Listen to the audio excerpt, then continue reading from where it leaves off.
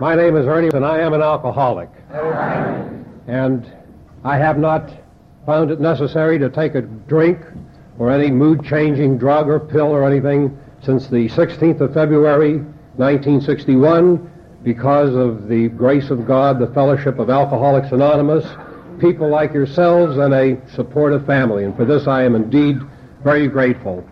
I am actually from suburban Washington, D.C. Potomac, Maryland is my primary residence, and I belong to the Potomac Village Group there, and I work 135 miles away in land development down in Bethany Beach, Delaware. That's we call that our nation's summer capital, and I belong to the Fresh Air Group at Ocean City, Maryland, that meets every Tuesday night, a no smoking group. I like to start sometimes by recalling something a philosopher said a couple thousand years ago, Socrates. He defined friendship by saying that a friend is another self. And when Socrates said this, I believe that he meant that a friend is someone who understands you. A friend is someone who is concerned about you. A friend is someone who is interested in you. A friend is someone who shares with you. A friend is someone who helps to shoulder the burden when you have problems and doubles the joy when good things happen. In short, a friend is someone that loves you. So, in that sense, I'm very comfortable, even though I haven't met most of you, to say good evening, friends, because nowhere in the experience of my life have I found the understanding and the camaraderie, the openness, and the honesty that I have here in this tremendous fellowship of Alcoholics Anonymous. And I think that tonight we have something above and beyond sobriety that the rest of the world, most of it very sadly, lacks. And it's so refreshing to be able to meet with all of you and not to be afraid to take the mask off that I've hidden behind so much of my life, because I know here in AA that you will accept me, whoever and whatever I am. And this is also a great gift. I can't go further without thanking the committee. I guess in your collective humility, you don't have a chairman designated there, but Glenn would sort of look like the chairman. And I'd like to thank him, and Sue H. has been my contact over the recent months and making the arrangements, and it's just been a delight to come here and share with you this evening. I had such a great day today. I got up this morning and took a nice 4-mile run south on the beach. Then I came back and had some coffee, fellowship with some people, and then did the tour. Went through the historic district, went over to Brunswick, looked at that magnificent courthouse over there. It's so beautiful with those oaks around it and the moss hanging off the oaks. You almost want to run in there and plead guilty to something. I drove over to St. Simon and toured there, and Fort Frederica and the old Christ Church and all of the history of this area. It's fascinating, and all of the beauty that's here to behold.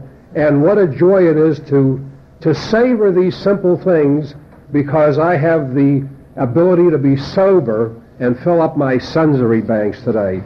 I'm honored also to have shared this weekend with people like Jim and with the other speakers like John B., who spoke last night, a masterful talk. I never heard anyone that combined all of the biblical expressions he did with the prince and princess frugaling and getting married and all of that business, all in one artful talk.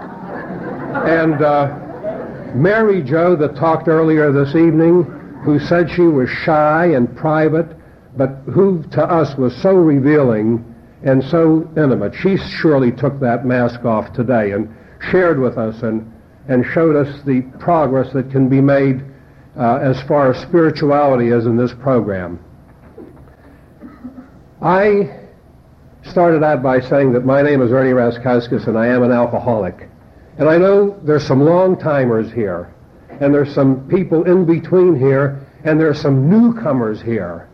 And I'm speaking particularly to them. Tonight I'm going to do what's called a drunkalogue. I'm going to give you a blow-by-blow of my drinking experience. And we ought to be finished in a couple hours. I hope the ice cream doesn't melt. But I want the newer people here to know that maybe aren't as well acquainted with how we say things, what I mean when I say I'm an alcoholic. When I say I'm an alcoholic, I make one simple admission, and that is that I cannot take a drink safely. This is all that I admit.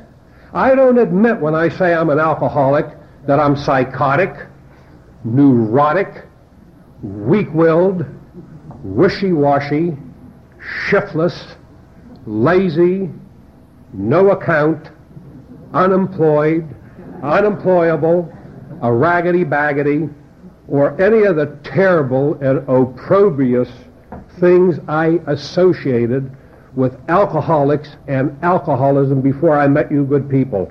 I only admit that I cannot take a drink safely.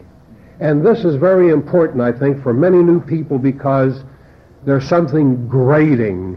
There's something intimidating and threatening about that word alcoholic. So when we say we're alcoholics, we mean that we just can't drink safely or predictably. And I think if there's a word in the English language that has delayed and in cases denied people the benefit of sobriety, it's that word alcoholic. Now, my sponsor told me this working definition of an alcoholic the very first day I ever came to AA. But I must say, I didn't come here with rushing speed. I didn't hear that from him and go to my first meeting and say, thank goodness, I've found the answer. I'm home now.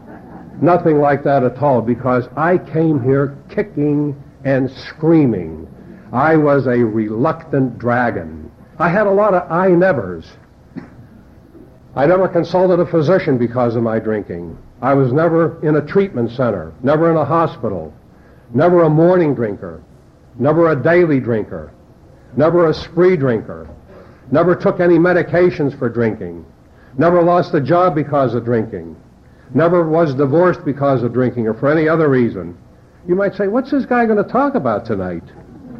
I didn't say I was never arrested because of drinking, did I? Because like some few of you, there have been some unjust arrests in my background. I had what I thought were the typical and normal schoolboy arrests. When I was in college and in law school, I thought these things happened to everybody, all red-blooded, vigorous American youth. I was later to find out that the bar committee didn't feel that way about it when I wanted to be admitted as a lawyer. But I had those normal arrests. But after I became a lawyer, I was only arrested once for public intoxication. And in the Washington area of AA, I got a nickname from that particular arrest as Ernie the Attorney. So I might as well tell you that anecdote, how that came about. Now, usually when I drank, I liked to drink with other people. I usually went out with an entourage. I liked to share myself and let other people enjoy me. But occasionally, when I felt low, when I felt depressed, I preferred to do solitary drinking, and I preferred to drink in a dive, in a low-class bar. Because I could go into a low-class bar and just look at the other patrons and get a little lift immediately, get the feeling a little better, a little superior. And there was a place like this in Washington. You went 3 steps down, Jimmy's. I went in there one night when I was feeling low and when I was depressed, and there were a row of old men sitting at the bar. They were sitting there having a good time. They're all sitting there looking in the mirror on the back bar, and they're sitting there in those long coats that have been given at the mission, long army-type coats. They're all sitting there having a good time, looking in the mirror on the back bar. And I sat down and I started to have a good time with them. I sat there and I had a meditation about all the bad breaks I had had in life. Actually, as I looked in the mirror in the back bar, I said to myself, you know, kid, you better watch you're getting a little fat. I already weighed 308 pounds. This is the truth, which shows you what a problem alcoholics have with the honesty part of any kind of a program. As a matter of fact, this alcoholism being cunning, baffling, and powerful, I thought I was too fat to be an alcoholic. My idea of an alcoholic was a guy that had a lot of slack in the seat of his pants, sort of looked like his rear end had been shot off in World War II. And at 308 pounds, you don't look like that. But anyhow, I sat down there and I started to have a good time. Now, the way I used to have a good time when I was in a depression like that, I'd order a screwdriver, vodka and orange juice, and I'd be sipping it. And I'd make wet spots on the bar. That's one way to have a good time. It's pretty exciting. Then after you have a few drinks and accumulate some change, I'd be arranging the change in little triangles and squares. Another way I had a good time. And the old men and I were sitting there. We were sitting there like we were watching a tennis match. Every time the door opened, we looked over. I don't know who we were expecting. Maybe some Vassar girl unescorted to come in, or Harry Truman to pop in for a beer. But we sat there, and the door opens, and we look over, and we look back. But we were fooled that night because the action turned out to be in the other far corner of the bar. Over there in the far corner of the bar, there was a big, tall, lanky woman drunk. Is there anything worse, really, than a drunken woman? I'm just kidding. Just kidding, girls.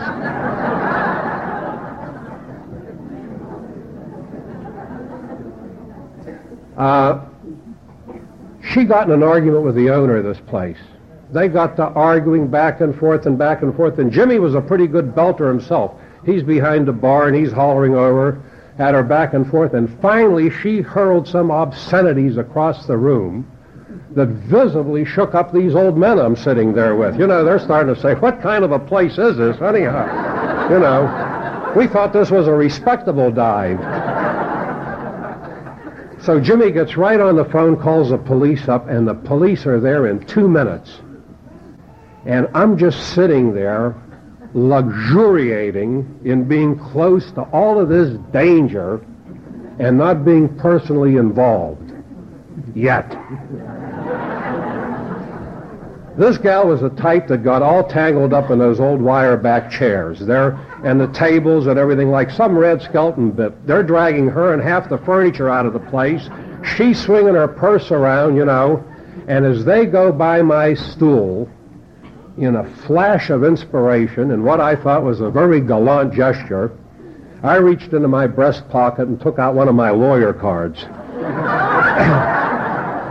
And I said, baby, if they give you a hard time, extended my arm, I says, call Ernie the attorney. And I never got to pull my arm back. They jerked me right out into the paddy wagon with this gal, and we both went down and were booked together. Humiliation. The next morning, my law associate had to come and get me out of jail. But that's when I was depressed. Most of the time, I felt pretty good. I had a philosophy in those days, Big Ernie works hard and he plays hard. I still think that's not a bad way to go. But here's the way I usually drank. 5 o'clock would roll around, and I'd call up one of my old classmates, one of my colleagues, or one of them would call me up. And after a tough day in court or an arduous day in the office, listening to people, I was never a good listener, would meet someplace about halfway between and among our offices. Now, one of my favorite drinking places was the Jefferson Hotel. Very fashionable. Show business people stay there when they come to town. Kind of place that would never dream of having a convention or anybody running around with tags on. Very sedate, very refined. They had an organ player there that had a sixth sense about him. I'd walk through the door, he could tell the mood I was in. He'd start playing show tunes, or if I had a Spanish mystique about me that night, he'd play my theme song, Adios Muchachos, I Get Ideas. Maybe I'd hum a few bars of it. And after a tough day, that first drink, that first scotch or that first martini, it would just roll down and light my ribs up like the lights on a pinball machine. I'd unwind and relax. And I was sort of the leader type, a little bit ahead of the rest. I'd anticipate their needs. I'd be ordering the second drink. I'd be finished with mine. They're still sipping away. I'm ordering the next round. And then being a thoughtful guy, I'd excuse myself and go out to the phone and call my wife up. I'd say, Kathy, don't hold dinner tonight. You and the kids go ahead and eat. I'm tied up with some clients here. And soon as I can shake loose, and the music's playing in the background, I'll be right along. And she'd say, please, Ernie, please don't stay out and get drunk tonight. Imagine talking that way to a professional man. And I'd say, look, Kathy, I'm down here trying to scratch a living out for you people. You're giving me all this static, all this romance. Tonight I am going to stay out just to teach you a lesson. And I'd slam that receiver down, and now I've been given a free pass. You know what I mean? I'm no longer drinking with that mantle of guilt on me. I'm free for the evening. So I go back, continue to drink, and one of the guys stops me. He says, hey, wait a minute, Ernie, don't order any more. I'd say, what's the matter? It's the shank of the evening. Are you running off already? Going to leave me? They'd say, look, I'm drank 6 or 8 or whatever. I'm worried about driving home. So I'd get upset and I'd say, okay, if you're that kind of a panty waist, go ahead. And the party would break up and they'd leave. And I'd go back into the men's room and tidy up my 308-pound body. And then I'd float out of the hotel. And I fashioned myself the man's man, the ladies' man, the raconteur, the bon vivant, the man of letters. You know, this AA is a very deflationary program. You people told me I was just a 308-pound drunk. But at 1:45 in the morning, the bars used to close at 2 o'clock in Washington. At 1:45 in the morning, I'd be someplace with these newfound friends, these fascinating people. And I didn't want the party to end. I wanted to go over to Chinatown to an after-hour place, or I wanted to run over to Baltimore to the 2 o'clock club, or do something like that. And I'd drink till 2, 3, 4, 5 in the morning, and then stagger home. And if you drank like that, like real men drink, you don't need that morning drink in the morning. You get up in the morning, you're still humming those show tunes a little bit, you know, after a couple hours sleep. Now, my poor wife might have heard of AA. I'm sure she had never heard of Al-Anon. And incidentally, I'm looking forward to hearing John and Karen tomorrow. And I will be there tomorrow morning, especially to hear Karen, because I'm one alcoholic that thinks that an AA member can learn a lot from listening to Al-Anon speakers. But in any case,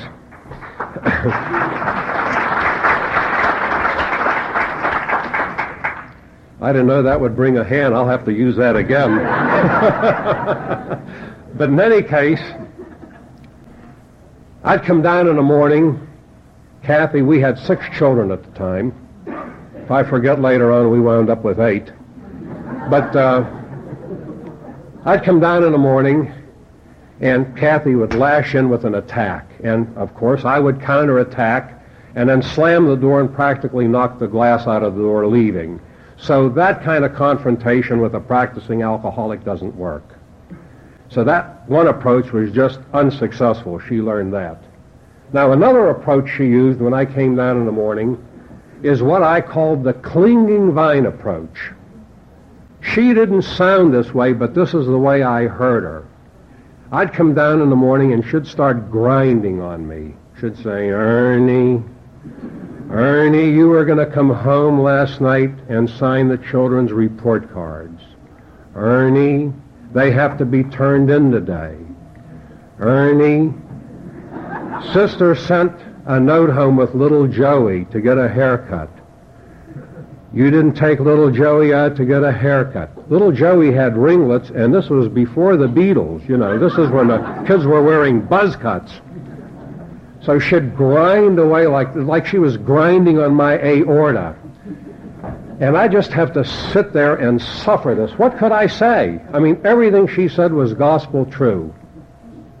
Then there's another approach she used, and that's when I came down in the morning, and she didn't say anything. She didn't put the freeze on me. Should speak when spoken to, respond, but she's there doing her job. She has a morning radio show on. Toast is coming in and out of the toaster. She's scrambling eggs for the kids.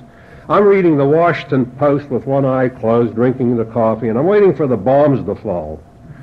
Wait about a minute. Some of us are a little impatient, and I'd say, "Okay, Kathy, cut the act. I know what's bugging you. It's my drinking." And you know what the problem is, Kathy? You're not normal like other women. That's the problem. Now let me explain this.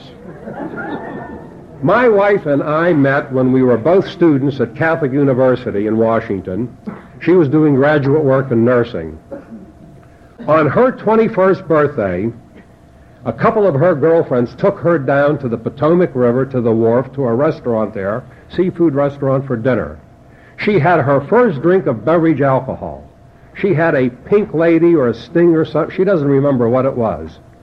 But she had this drink, and it made her a little tipsy, a little silly, a little nauseous, a little uncomfortable, and she decided that she didn't like the stuff. And Kathy hasn't had a drink from that day till this day. She's now sober 37 years.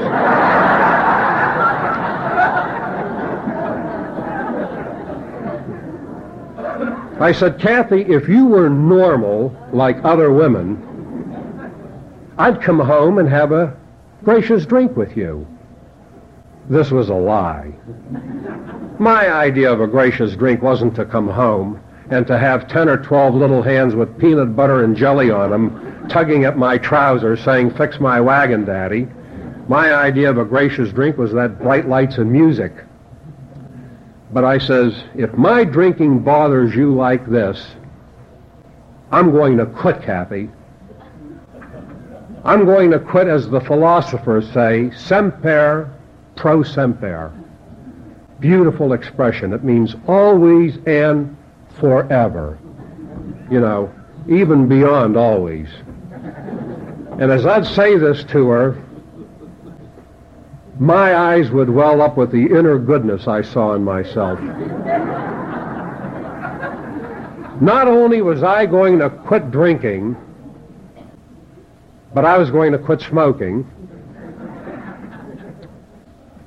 I weighed 308 pounds. I was going to go on a diet.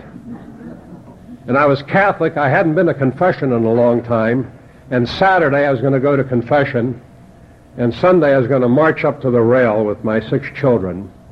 And it makes me misty-eyed almost now to think of this spontaneous physical and psychological and spiritual regeneration of a man, just like this.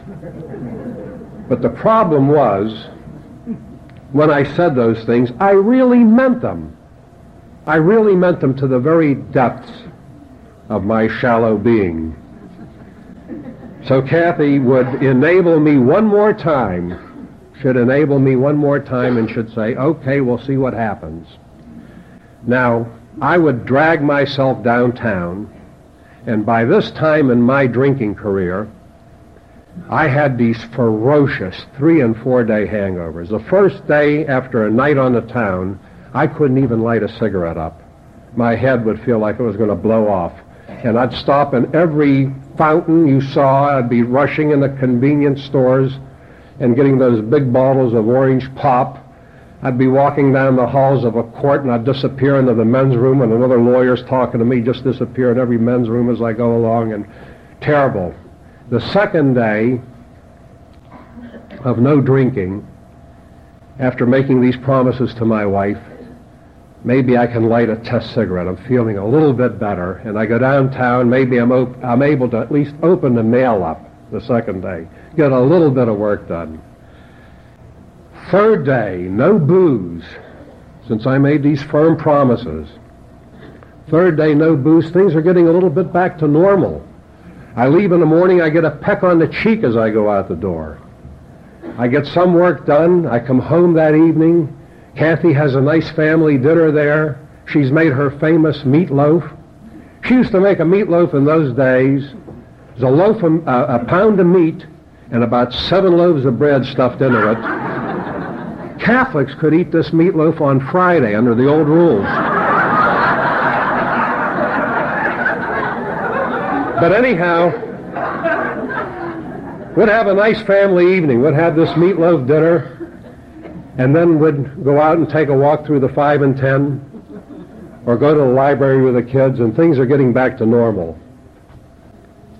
Next morning I get up. Fourth day with no booze. I spring out of bed like a jack-in-a-box. I feel like a young lion. I'm 33 years old. I'm a practicing lawyer. And I walk over, I throw the window open. It's football weather, invigorating weather. I feel great. And boy, when those good days come along, you got to grab them. And I go downtown and I get 4 days' work done in one day. In fact, I'm so exhilarated, I'm so charged up by 5 in the evening with accomplishment that I just can't go home and inflict myself on my family in that agitated state. So I'm going to stop just for a beer. And sometimes I'd get almost home and have a beer at some neighborhood bar and then work my way the whole way back downtown again. And I'm off to the races again. That's my drunk-a-log. That's how it was.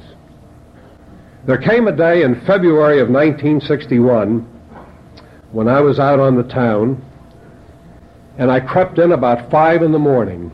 I got a couple hours of sleep, and I started to creep out. And my wife stopped me. She said, "Ernie, wait a minute." She said, "You know, I took you for better or for worse, but the children weren't a party to that agreement. And I'm going back to western Pennsylvania, to Pittsburgh, to your aged parents or my own, wherever they can take us, but any life is better than this." And you know, I didn't even argue with her that day. I knew it didn't pay. And I got into my car and I went downtown, and I wasn't singing the show tunes. The remorse set in early that day, and the hangover set in early, rather, and the remorse right behind it. And that remorse, I wonder if anyone can experience the remorse, the aloneness, the isolation, the apartness, the terror of a practicing alcoholic. I wonder. And I got downtown to my office, and I rested on a couch for a little while, and I had to go to the federal court that day. I had to argue a motion in motions court. Now, in motions court, lawyers go, there are no witnesses or anything usually, and they argue legal matters in front of the judge, and the judge sometimes can hear a number of them in a day's time. You never know where you are on the list. This day, I was number 1 on the list. I went in at 10 o'clock in the federal court, argued my motion, came out of the courthouse, it was about 11, and I stood there on the corner, and something happened. I was practically in the shadow of the Capitol building. It was a bleak, gray, funereal February day.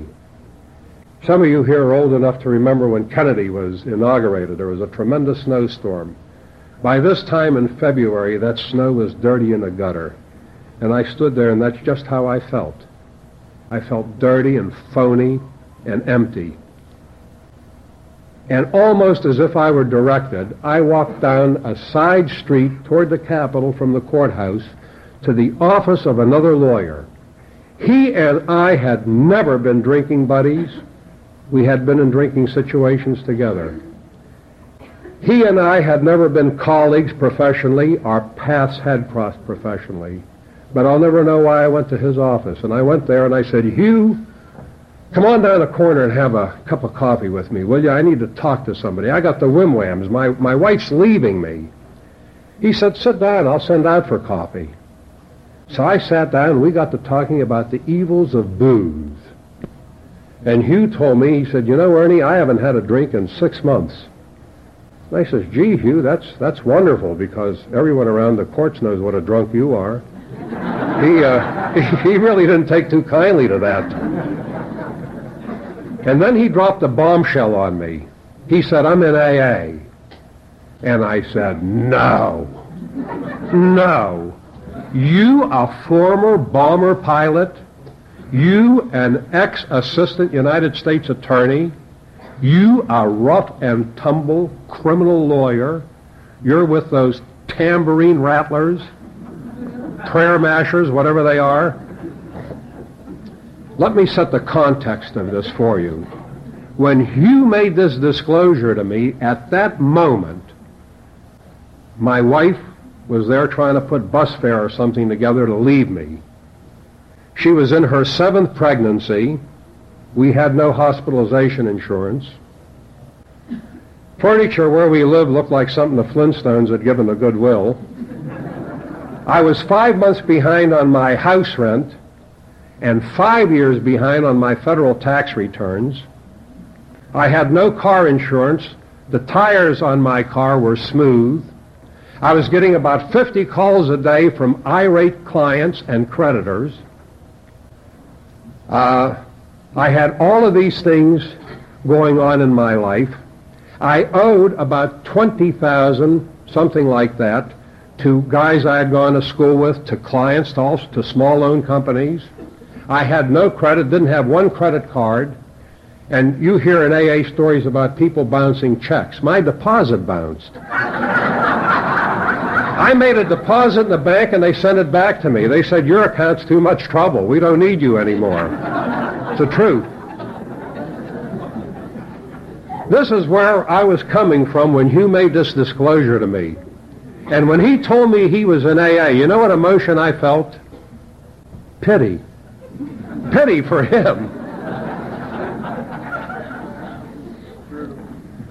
Well, the phone rang, and it was my sponsor to be calling, Buck. Buck called Hugh up and he said, look, Hugh, I'm going to come by and pick you up for the AA luncheon. They had an AA luncheon in Washington 3 times a week over at the Marriott Hotel. He says, I'll come by and pick you up. What do you say? And Hugh said, yeah, come on by. He says, incidentally, there's a fat one here you might want to talk to. He says, I'm not too interested in him.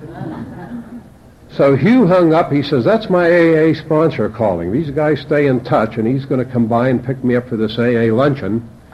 And why don't you come?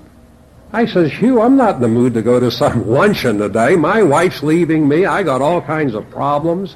I got to raise some money. I says, I don't feel like going to some luncheon. He says, there's no banner on the table or anything that says AA. I says, that's all right. I says, I don't want to go. And he says, I'll even buy your lunch. I says, no thanks, Hugh. And then all of a sudden a light bulb went on in my head. I says, wait a minute. If I go to this luncheon, will you call my wife up and tell her I've filled out the forms and everything and I've joined this AA? He says, we don't have any forms, but we'll call her up. Well, Buck came by, picked us up. We went over to the luncheon. I was impressed with the guys I met there. They were my kind of people. They were the drinking set, only they weren't drinking. They were there sitting, having a nice lunch, discussing everything under the sun, the stock market, AA, politics, women, everything. We left the luncheon, came back to Hugh's office, and Buck called my wife up. What these poor spouses go through. Buck called her up. He says, Kathy, this is Buck Doyle. I'm an alcoholic. I'm in AA. I'm sitting here with your husband, Ernie, and Ernie thinks he might have a problem with alcohol. What do you think, Kathy? What do you think she thought, you know? He was a terrific salesman. And he said, Ernie's willing, like I was making some monumental concession. He says, Ernie's willing to go to an AA meeting tonight.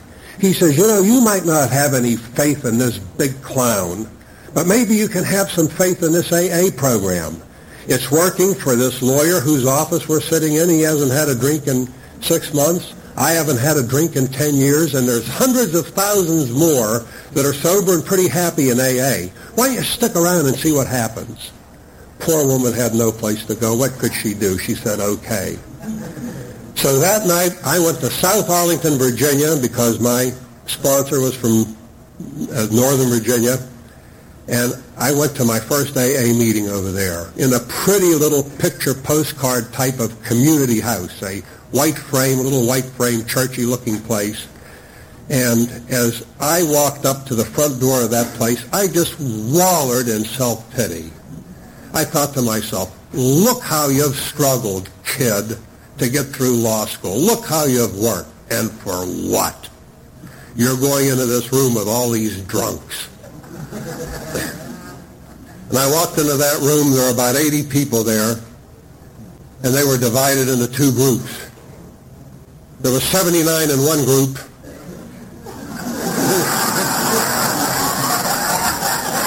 and there was me in the other group. If you're new here tonight and feel that way, we felt that way. If you're new here tonight and you're wondering, am I an alcoholic? Sit back and relax. Your opinion doesn't amount for much on it. But anyhow,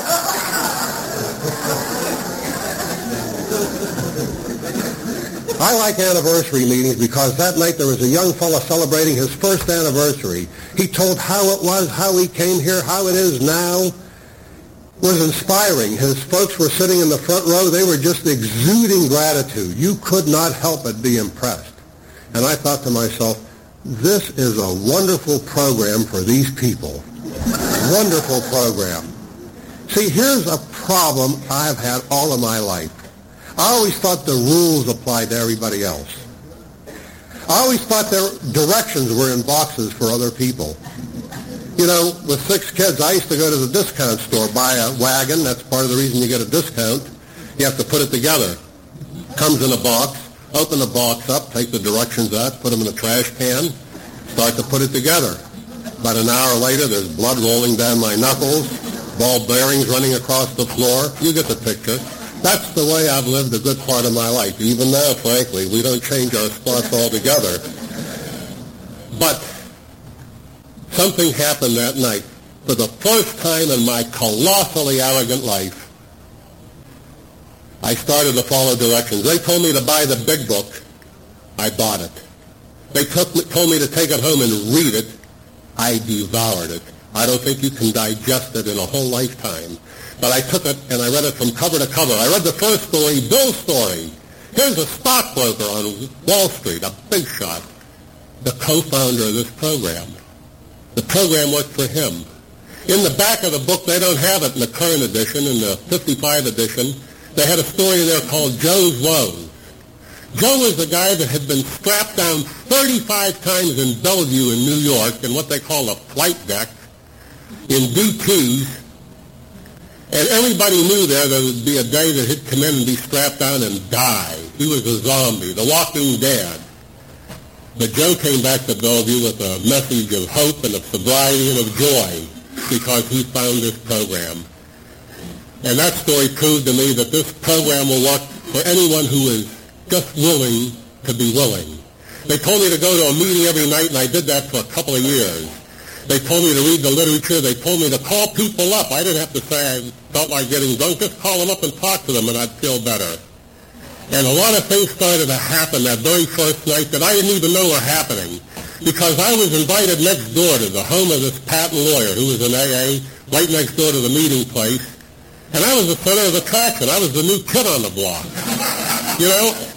And this AA is a funny thing. The worse your credentials are here, the better they like you.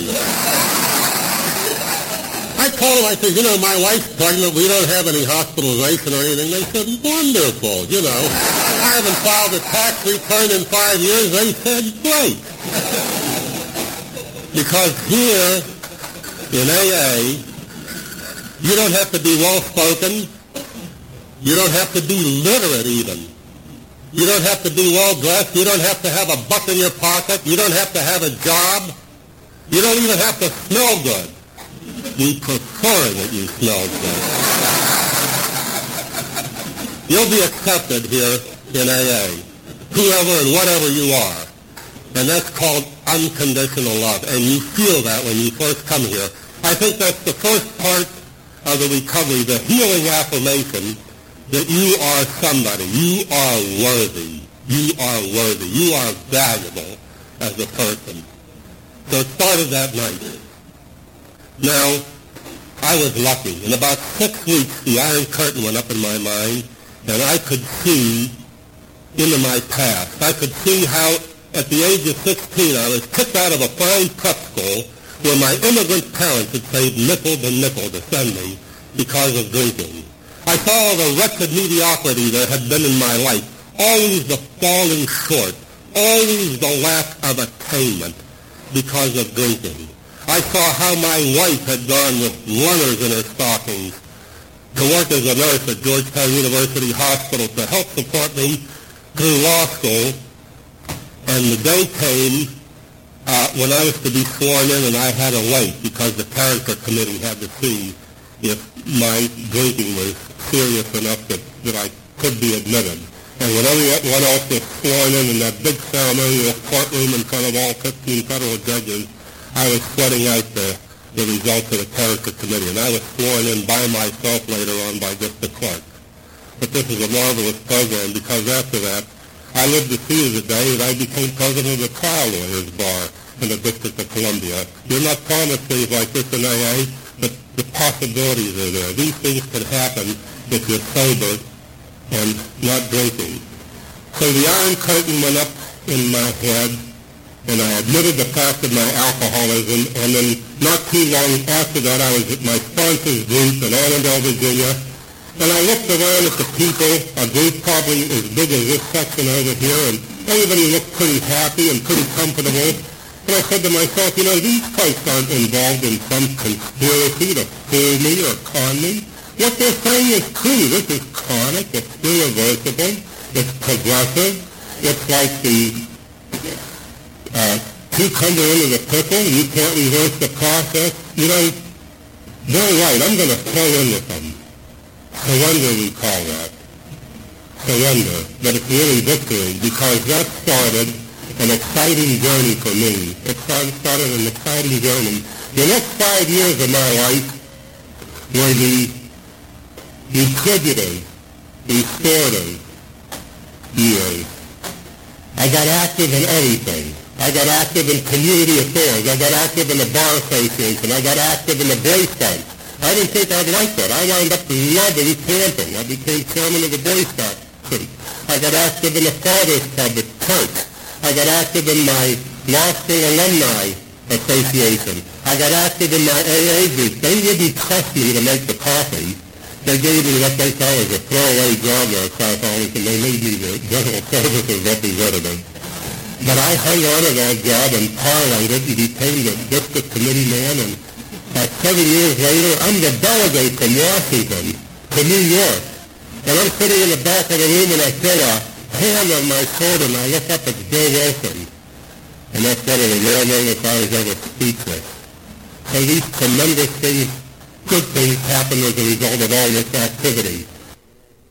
This is the end of Side 1. Please turn your record at this time and continue flying. Thank you.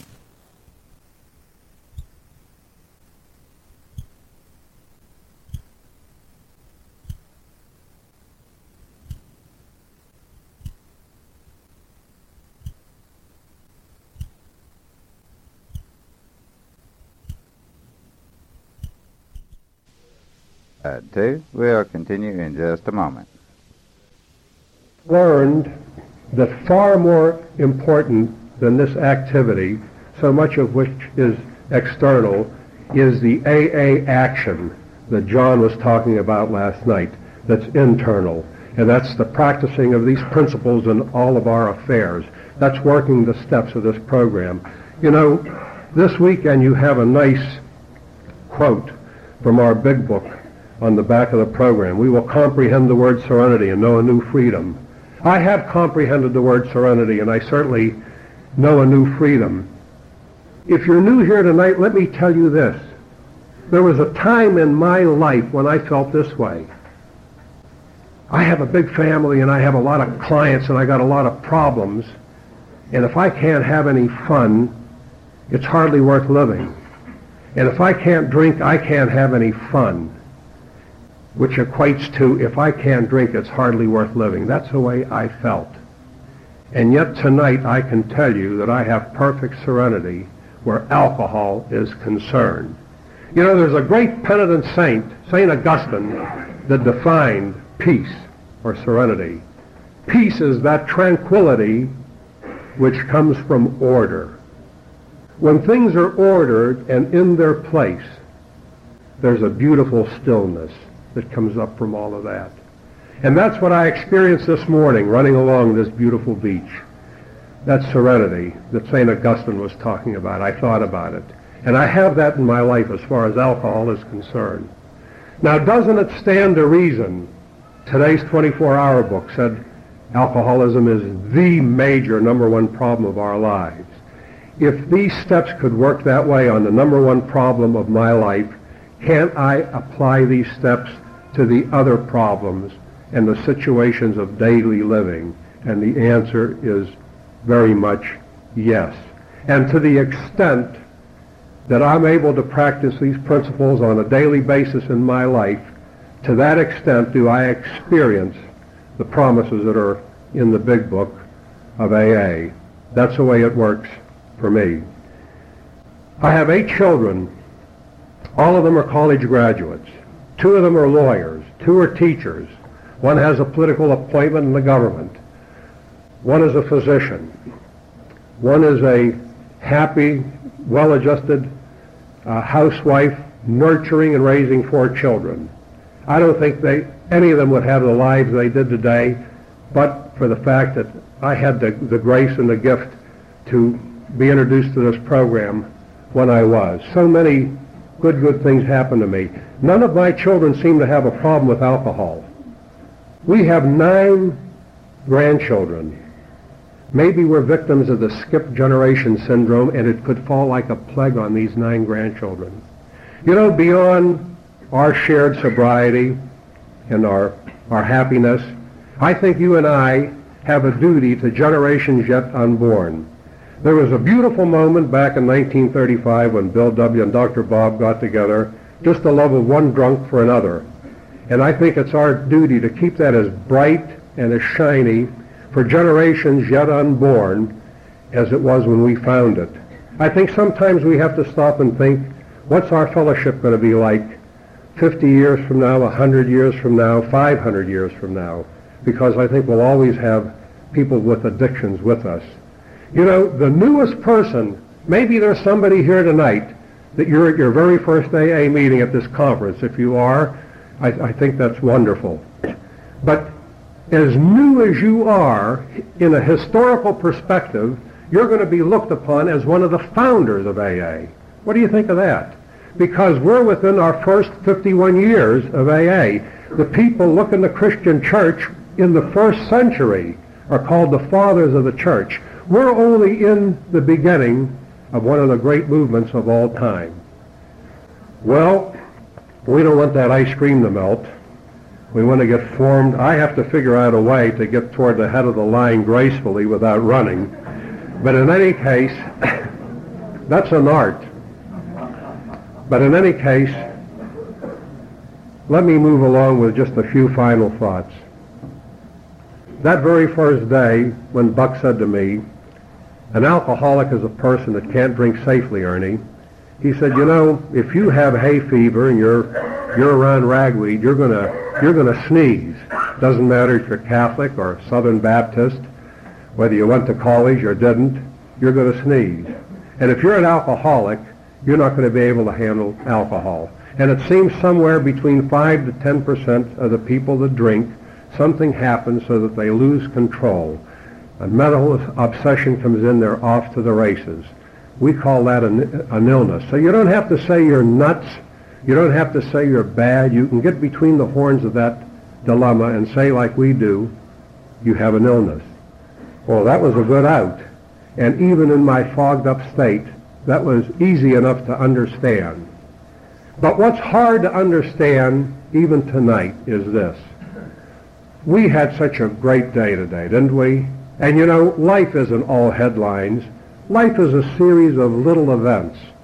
I learned from you people I thought the first step, my life being unmanageable, I thought that meant that's going into bankruptcy today, being disbarred today, being convicted of a felony. No. If I shaved one way and I would have liked to shave another way and the reason was booze, then my life is unmanageable. Most of us, I'd say all of us, live lives of small events and transactions. We either do this with joy or with grief, and booze makes the big difference for us if we're alcoholics. You know, I've gotten so much from all of you. They say we're impetuous, we're impatient, we're emotionally immature. But let me talk about the positive side. You people in the Fellowship of AA, to me, seem to have a zest for living. You want to milk all of the goodies out of a 24-hour period. You want to savor all the nuances. And we've learned that sobriety can do this for us. We can live, I think, more than most people can. I really believe that. But the mystery for me tonight is this. We're sober and we're relatively happy and we had a great day today. There's a woman like one of you out there tonight that tonight is going to pulverize some poor kid with her car. She's going to wake up tomorrow morning behind bars and never even know what she did. There's some guy that's going to be waked tonight in a funeral home, a drunkard's death. The final cruel indignity on his family. You know, there's no shame in dying from cancer. If you die a drunk, your widow's there half grief and half relief. There's some lawyer that maybe helped a lot of people in his life, but finally got in trouble because of his drinking and was disbarred. They say there's about 10 or 11 million people out there right tonight fighting this thing. Boy, our work is far from done. And I have to ask myself, out of these millions of people, didn't the good Lord make some of them more deserving of this program than me? And I have to answer yes. Weren't some of these people intrinsically better than me? And I have to answer yes. Then how is it that you and I are here? The only explanation I think there is that the good Lord might have made millions of people better than he made us, but I'm convinced he must have loved us more to give us this gift, perhaps just this once and undeserved. So I want to keep it and cherish it with you a day at a time as we trudge along to a conference I think is coming in the future that's going to be mind-blowing. Dr. Bob's going to be there. Bill Wilson's going to be there. All of us are going to be there. It's going to go on forever, and it's going to be the place called Happy Destiny. Until we meet there again, may God keep you and bless you.